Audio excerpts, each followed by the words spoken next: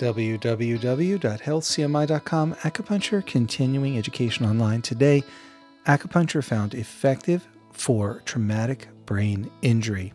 Hi, I'm Adam White, licensed acupuncturist. Today, let's cover this article that was published in healthcmi.com. Simply click on News and look for the article entitled Acupuncture Found Effective for Traumatic Brain Injury, published October 10, 2019. Researchers conclude that acupuncture increases the total effective rate of pharmaceutical medications for the relief of limb paralysis due to traumatic brain injuries. This research was conducted at South Medical University, and two groups were compared. Now, one group had the drug injections, and the other group had the drug injections and acupuncture. What we found was the group getting both modalities, the acupuncture and the medications, significantly outperformed the group receiving only medications.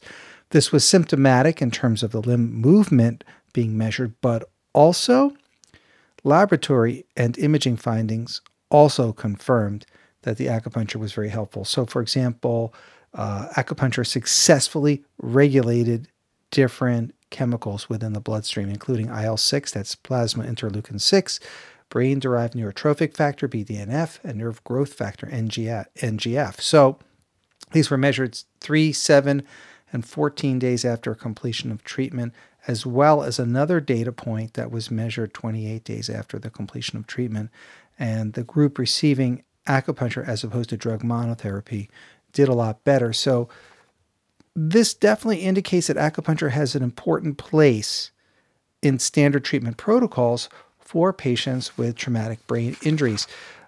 Some classic acupuncture points for you. So acupuncturists will find this very interesting, that they were using really traditional points. So spleen 10, Shui Hai, Tai Chi, kidney 3, other points like Feng Shui, GB20, no big surprise there, Yin Tang, Bai Hui, Shui Dao, GV20, stomach 28, etc.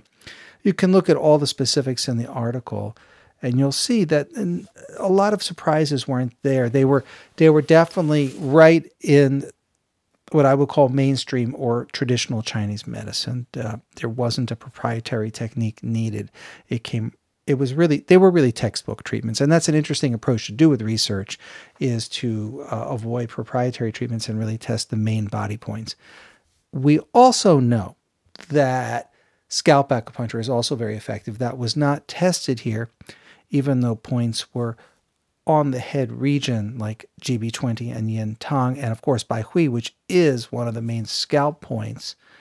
Nonetheless, it was not a zone system from the scalp acupuncture, which we also know is effective. And if you go to healthcmi.com, you can see other articles on scalp acupuncture for brain injury and post-stroke syndrome, things like this.